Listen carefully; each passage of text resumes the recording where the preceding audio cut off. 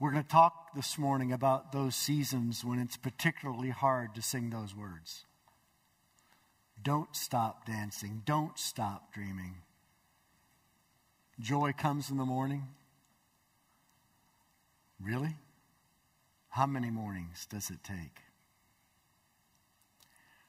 We're going to talk this morning about God's relentless pursuit of the disappointed. Turning your Bibles to Jonah chapter 4. We're concluding a series in a book that I just love. It's only 48 verses. I mean, we could memorize this book. 48 verses, yet in 48 verses, there's actually two storylines. The one storyline, of course, is about Nineveh. Nineveh is where current-day Mosul, Iraq, is. It's about 600 miles from Jerusalem, and it was the arch enemy of Israel, especially the northern 10 tribes of Israel. The capital was Samaria. And Jonah was from the northern 10 tribes. And he was called by God to travel 600 miles to go and preach grace to Israel's arch enemy. He didn't want to do that. Would you? He was disappointed that God called him to do that. So he ran away. And God had ways of bringing him back. God relentlessly pursued Jonah.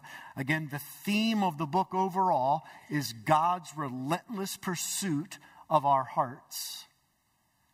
And then Jonah went and preached. And sure enough, Nineveh repented. And Jonah was incredibly displeased. He was incredibly disappointed. Why? Because Jonah's thinking, what if these yo-yos, after about 50 years, backslide and end up cruelly attacking and destroying the northern tribes of Israel? By the way, he wasn't crazy. He didn't know it, but it actually happened. Exactly what Jonah feared happened. And Jonah, even not knowing it was going to happen, feared it was going to happen, and was disappointed when Nineveh repented. The second storyline is about Jonah himself, the runaway prophet. In a sense, though Jonah is historical, it parallels Luke 15, the parable of the prodigal sons. Nineveh is the younger son. They run away from God. They want no part of him. And they squander all of God's gifts in violent, immoral living. But they come home. They repent when they're offered grace. Jonah parallels the older son, the son who never leaves, the dutiful son, the religious son, the self-righteous son.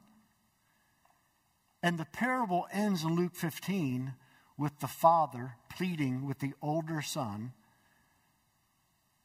to not be so disappointed at the grace shown his younger brother and to come in and join the party. And Luke 15 ends without us knowing what the older son does. And Jonah ends without us knowing what Jonah does. God asks Jonah a group of questions, trying to teach Jonah grace and compassion that he knows in his head, but he doesn't comprehend in his heart. This is a prophet of God. Jonah, the book, ends with Jonah sitting in disappointment. How are you sitting this morning? If we were really honest, how many of us are sitting in disappointment? Can I be honest? I'm standing in disappointment right now. I'm going to share so that you all know when you see me, we can say, oh, you too? What I'm about to share, I'm not sharing to get your pity. And you need to know I'm not even whining. I just want you to know how I've been wrestling with disappointment. Many of you already know the first part I'm going to talk about. On March 25th, Lori and I got slammed by the tornado, destroyed our property. Our house is still standing, thankfully. But Lori and I bought that property because we're reverse Green Acres. I'm the city boy. She's the country girl. She always wanted to live in the country. So we bought this property, 4 acres, surrounded by trees. And we're 1.5 miles from the church, and we felt like we were 100 miles away. Like being in the country. Nothing around us. That's gone. You can see our house from anywhere now. And we can see everything around us. That may seem like not a big deal, but it's disappointing. What's also disappointing is 12 months ago, we spent thousands of dollars on landscaping. It's gone. That's disappointing. If you come by our house, it still looks like a lumber yard. 80 to 100 logs, 10 to 12 feet long. Brush piled up 12 feet high, all along both sides of the road. And every morning, I drive past it, and every night, I come back, and all the other streets around us are clear. Ours isn't. That's disappointing. Our cars got nailed by the debris. So I try to plan. I call body shops. I get an appointment. I set up a rental car reservation. I drop off my car. I go to the rental place, only to hear Mr. Flahart, we have no cars in all of Birmingham. I said, no, wait a minute. What does reservation mean to you? And I'm so glad that nobody from our church was around. I have spent countless hours over the past 3.5 weeks with insurance companies, with contractors, with tree removal, with tree cutting, and with body shops. On Friday, while I'm working on the sermon, I receive a fraud alert. Someone in Georgia has punched in the numbers of one of my credit cards. They didn't use a credit card because I had lost it. They punched in the numbers. Now I got to spend 1.5 hours with the credit card company working all that through. And then yesterday I received in a mail a debit card. And it said AL Vantage. And what is AL Vantage? I've never seen this in my life. I didn't apply for this. Well, I read the letter. It's a debit card from the government for unemployment. Do y'all know something I don't know about? Like, are my days numbered here? Some joker has used my Social Security number to actually file unemployment with the government. And now I've got to make all kinds of phone calls to Montgomery. I got to show them that I'm actually employed, and I have no idea what to do with this debit card. Then yesterday, my sweet bride who works, you all have no idea how hard she works. She would never say this. She has become known as one of the highest rated English golden retriever breeders in the Southeast. People come from all over the nation to get her dogs. Her dog goes into labor yesterday, and immediately everything falls apart. The dog's in hard labor for 3 hours and nothing is happening. It's getting intense. They have to go to the emergency vet clinic. 3 of the dogs are breech. In other words, they are just all jammed up inside of this dog. The dog's life could be in danger. The puppy's lives definitely are in danger.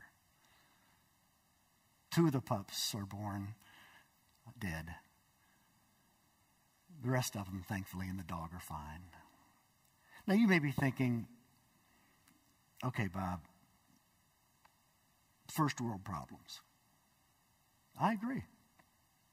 I completely agree. First world problems.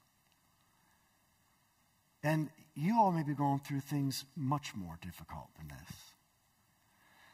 But after a while, it's like situation after situation after situation.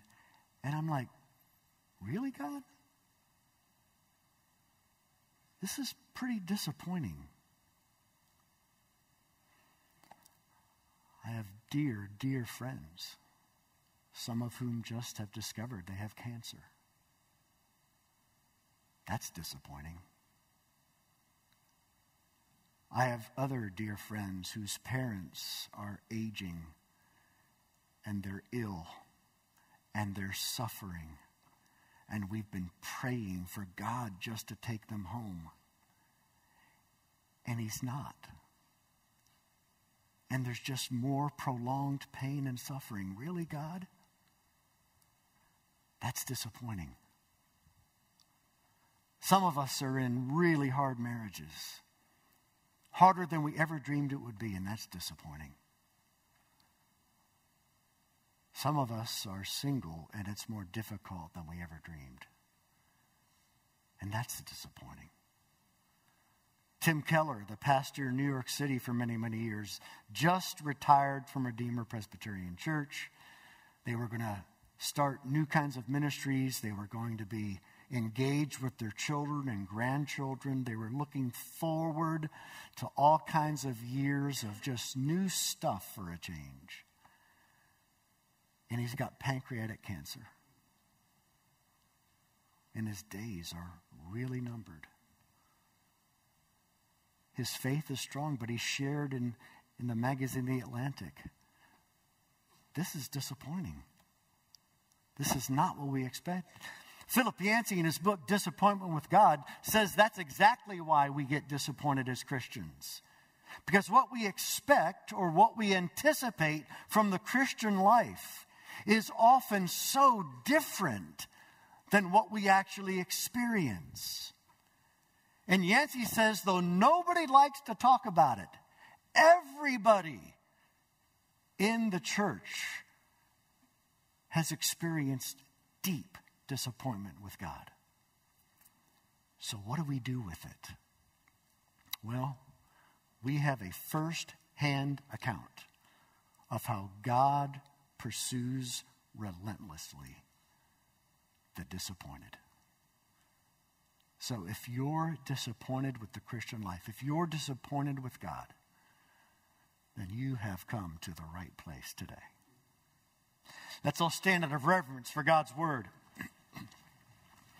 Follow along as I read Jonah. I'm actually going to read the last verse of chapter 3 and then all of chapter 4. This is God's word. When God saw what they did, and again, the Ninevites repented when Jonah finally went and preached, which is what is exactly Jonah was afraid they'd do. When God saw what they did, how they turned from their evil way, God relented of the disaster that he had said he would do to them, and he did not do it. Even more than fearing Nineveh's repentance, Jonah was afraid, God, I know you. You're merciful. You're liable to do something like this. Sure enough, look at verse 1 of chapter 4. But it displeased Jonah exceedingly. In other words, he was really disappointed. And he was angry. And he prayed to the Lord and said, "O Lord, is not this what I said when I was yet in my country? That is why I made haste to flee to Tarshish. For I knew that you're a gracious God and merciful, slow to anger and abounding in steadfast love and relenting from disaster." Now you'd think that would be good news. Not for Jonah. "Therefore now, O Lord, please take my life from me, for it is better for me to die than to live." And the Lord said, "Do you do well to be angry?" In other words, is this really going to do you any good? Jonah went out of the city and sat to the east of the city and made a booth for himself there. He sat under it in the shade. Now we'll find out in verse 6 that shade that God provided for him, till he should see what would become of the city. Now, explaining verse 5, the Lord God had appointed a plant and made it come up over Jonah that it might be shade over his head to save him from his discomfort. So Jonah was exceedingly glad because of the plant. But when dawn came up the next day, God appointed a worm that attacked the plant so that it withered.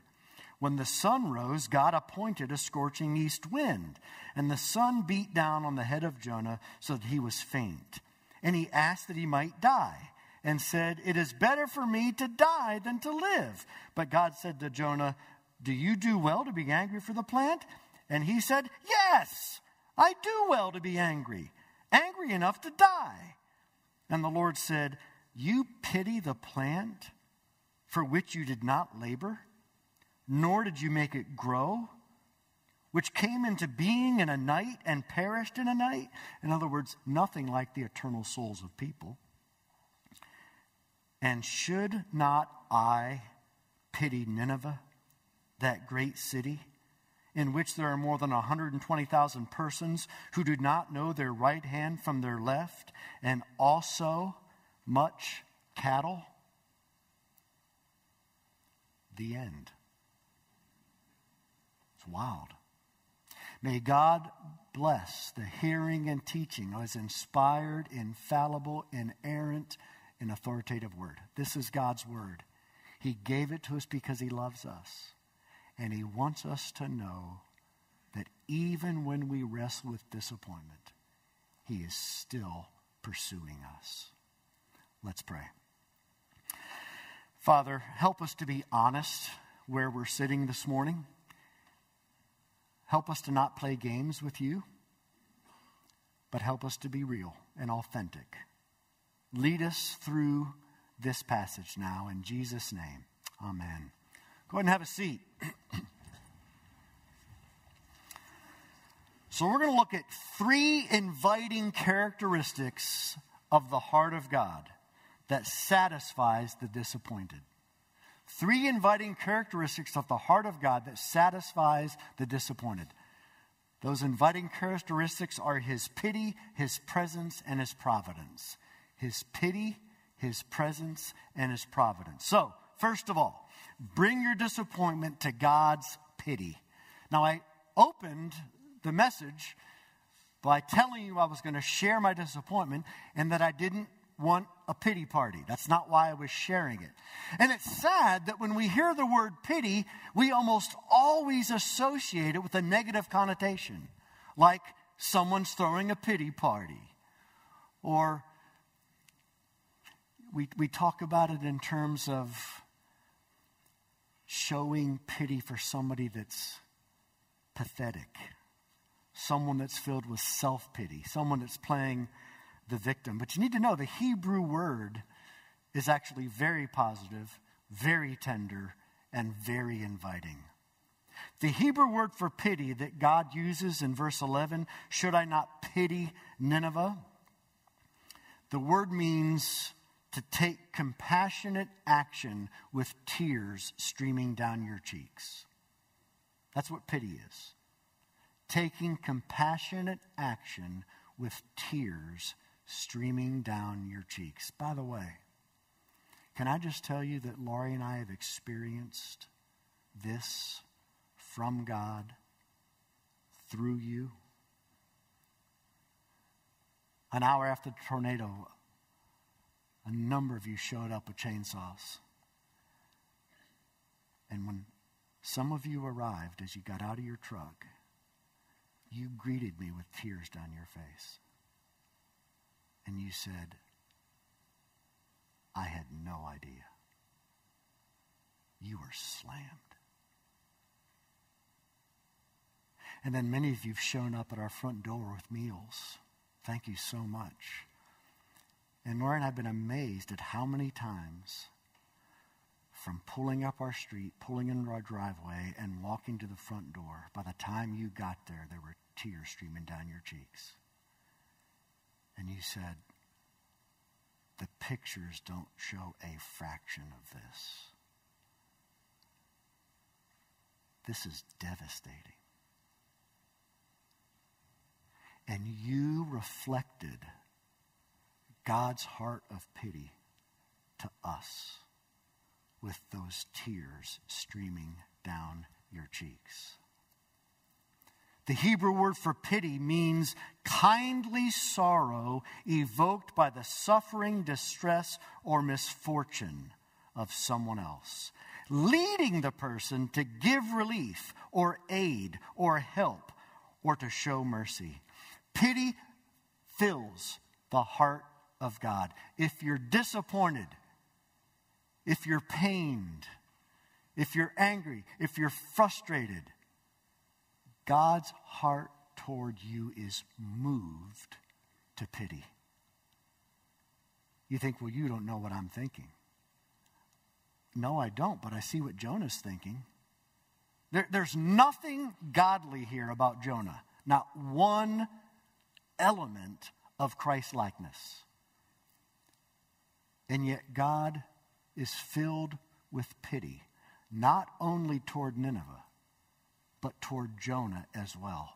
And through the entire chapter, God shows Jonah pity.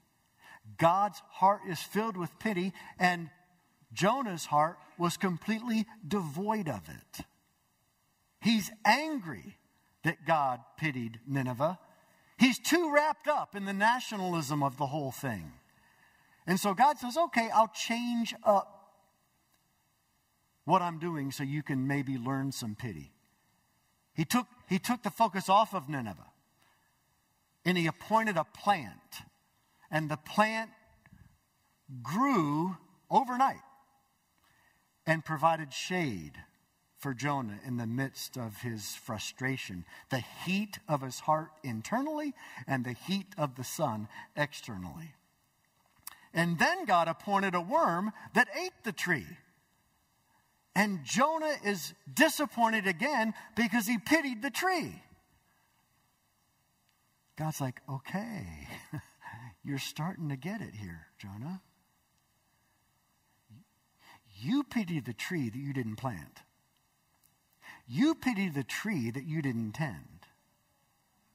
You pity a tree that was here today and gone tomorrow. Now, should I not then pity people who are eternal? Should I not pity people that I have made and people that I tend to on the entire globe? And oh, by the way, Jonah, I made the cattle, and I pity them too. Talked about my first world problems. 2 puppies. What are they? God pities the pups. If God pities the cattle, he pities the pups. But if God pities the pups and he pities cruel, wicked, idolatrous Nineveh, how much more, as a child of God, can you hope and trust and rejoice in the reality that God pities you?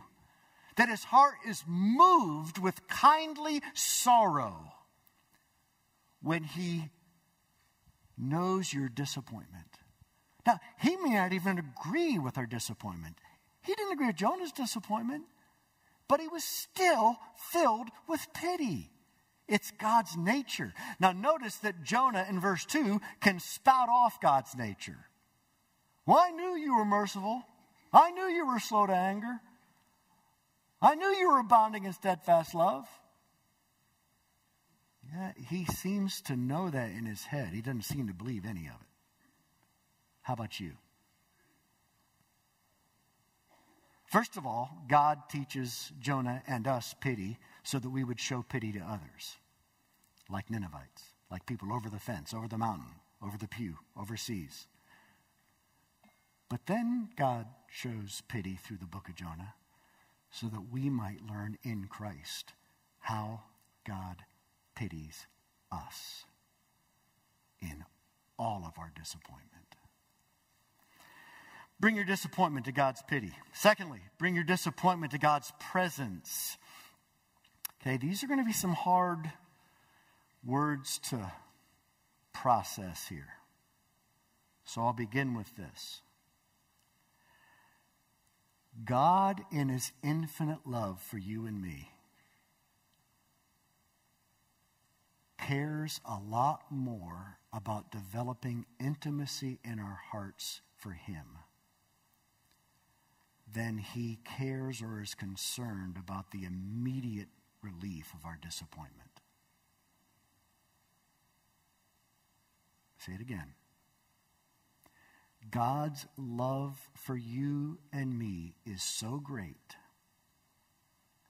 that he is much more interested in using disappointment to develop deeper intimacy with him than he is in immediately relieving our disappointment. You see, one of the purposes of God ordaining circumstances that bubble up our disappointment is that we might be drawn into God's presence. And in God's presence is where we're transformed. Look at verse 2. The disappointment of Jonah draws Jonah into the presence of God. He prayed to the Lord and said, "Oh Lord, is this not what I said? Please take my life," verse 3. "It'd be better for me to die than to live." God ordains difficult circumstances to expose disappointment, to draw us into his presence, so that our hearts would be engaged by his heart, so that we might be changed. Let me tell you something. What you're disappointed in the Christian life or with God is actually not the point. I mean, God cares, truly cares, pities us in our disappointment. But our disappointment's not the point. God wants to go even beyond our disappointment to why are we disappointed. That's the real issue. God cares about our disappointment, but he cares even more about surfacing what's going on inside of us, the idolatry of our hearts that is creating the disappointment to begin with. Now look, I'm not saying that all disappointment is sin. I'm talking about the kind of disappointment that begins to run our lives. When you say, "God, take my life," okay, you know you've crossed the line, right? But even short of that, oftentimes with disappointment, the real issue is some idol, something we're looking to make life work other than Christ. Something we're looking to for satisfaction other than intimacy with Christ. And so God uses and ordains difficulties to surface disappointment so that he could then engage our heart. And notice how God does engage our hearts when we run into his presence. Look at verse 4. God responds, "Do you do well to be angry? God is pursuing Jonah's heart with questions. It reminds me of exactly what happened in Genesis 3 when Adam had sinned. Have you ever noticed the conversation that takes place there? It's pretty amazing. Hey, Adam, where'd you go? Like God doesn't know. But he's pursuing Adam's heart. Adam says, well, I hid because I was naked. Really? Adam? Question 2. Who told you you were naked? Adam? Question 3. Did you eat of the fruit I told you not to? Did God already know those questions? Of course he did. But God uses circumstances and situations in our lives to create opportunities to build deeper intimacy. Look, think as a parent or a spouse or a friend. You can know they're disappointed. But what happens to your intimacy when they actually share their disappointment with you? It skyrockets. Think of a child that you know is disappointed. What does it mean to you when they come to you at a tender age and share their disappointment with you? There's no greater feeling of bonding and closeness and intimacy. Again, it also applies to a friend. It also applies to a spouse. And it applies to God. Do you realize that? Relating to God in his presence is not a whole lot different than relating to a best friend. Please be patient with me on this. Okay, there's a lot of things I don't get. I don't understand this, though. Because I think I can relate to this, so I do get it in this sense. How can you not relate to relating to God the way you relate to a best friend? I mean, that's just not that complicated. And yet I'm just shocked that people tend to put God in this different category. Now, is God in a different category than your best friend? Well, in a sense, of course. But in a sense, he's not. If you know how to have a conversation with a best friend, you know how to have a conversation with God. If you know how to be authentic with a best friend, you know how to be authentic with God. If you know how to run into the presence of a good friend, you know how to run into the presence of God. If you know how to listen to a good friend, you have the Word of God. This is how he speaks. Run into the presence of God. And if you need to, especially, not if you need to, that's tongue-in-cheek, run into God's presence with other people. Because God also speaks through the fellowship. Run or bring your disappointment to God's presence. And then lastly, bring your disappointment to God's pity. Bring your disappointment to God's presence. Bring your disappointment to God's providence. 3 times in this text, we see the word appoint. Now, appoint is a very strong Hebrew word. It means to ordain. It means to destine. It means to foreordain or to predestine. There's hardly a word that is more, by the way, all these guys leaving, they're not mad at me. They are elders that are getting ready for the Lord's Supper. Okay, so relax. I haven't offended, well, I've probably offended a bunch of people, but I didn't offend those guys. Well, I may have offended those guys too. No, bring your disappointment to God's providence. This passage clearly teaches God is absolutely sovereign. Now, you may wrestle with it. That's fine. And you may even struggle with disappointment over that.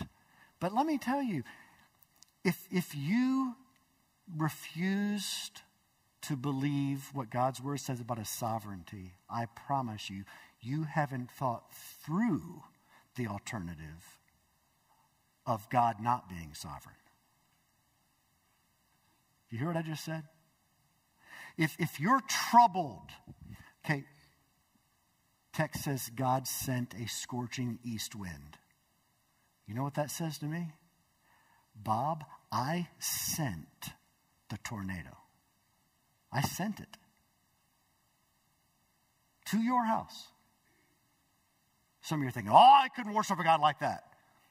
Okay, fine. Then what God do you worship? Bob, whoops, that one got by me. Whoo, that was close, wasn't it, Bob? Do you see what I'm saying? A God who's not sovereign will put you in a rubber room. Because if God's not in control, guess who is? You are. Let that weight come upon your shoulders. If God's not sovereign, then, whoo, man, did you get some bad luck. Oh, wow, that's a doozy. Do you see what I'm saying? If God's not sovereign, we are sunk. We're going to all be control freaks. We're going to be shriveled up like we're in the womb. When you really, if you don't believe God's sovereign, you've really not thought through what it means to not have God sovereign. Because you wouldn't be here, you'd be in a rubber room. And also, I would think you would be even angrier at all the troubling things that have happened in your life. Because God had nothing to do with it. You don't know whether there's any good that's going to come from it.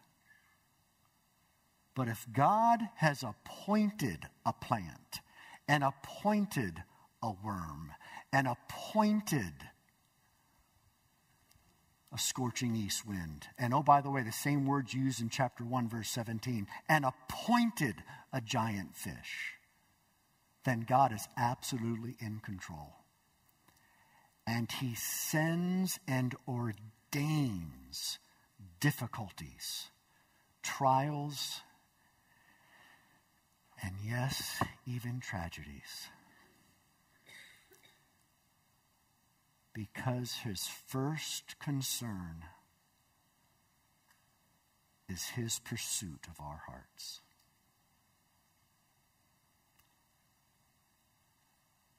You see, God is much more concerned about pursuing our hearts than he is about our temporal comfort level.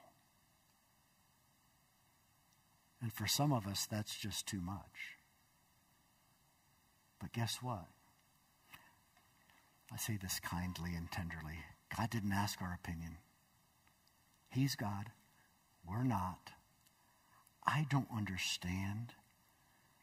But if I know he's good, and I know he's wise, and I know he's all powerful, and I know that everything that happens in my life is going to turn out redemptively, God's either going to change me, which is exactly what God has ordained things for in Jonah's life.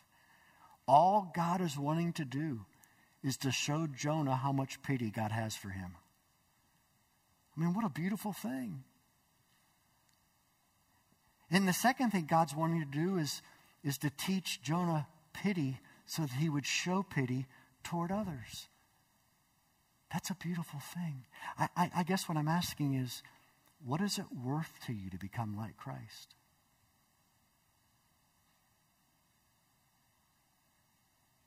And maybe the answer to that question is, Bob, that's more than I bargained for. That's more than I signed up for. Well, maybe it is. But guess what?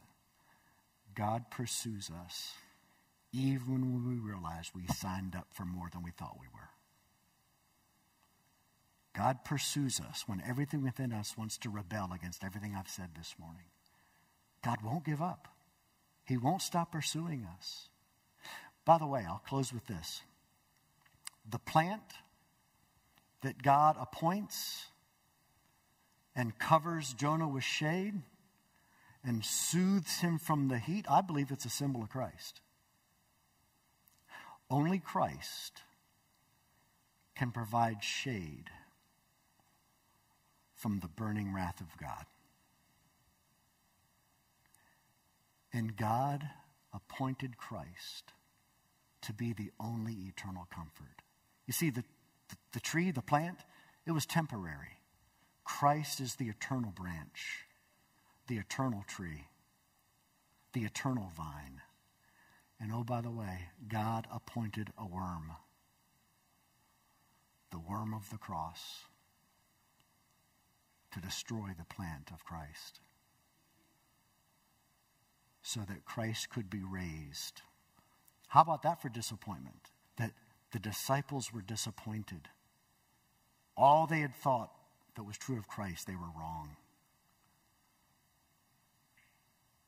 But Jesus raised on the third day and has become the eternal shelter of the disappointed. Let's pray. Father, thank you so much for the book of Jonah. Thank you for pointing us to your pity, to your presence, to your providence. And God, now as we come to the table, might your pity for us be seen in dramatic form as we partake of the elements. God, might we truly see that we are in your presence at this table and in this room right now. And God, might we trust you with your sovereign providences, that you know what you're doing, that you're not harsh, that you're not mean, that you're not cruel. But God, in fact, you mean what is the very best for us. So you're worthy of our trust. And Father, as Peter said, anyway, where else are we going to go? God, we've got nowhere to go. You're all we have. Help us to actually even relish that this morning. In Jesus' name.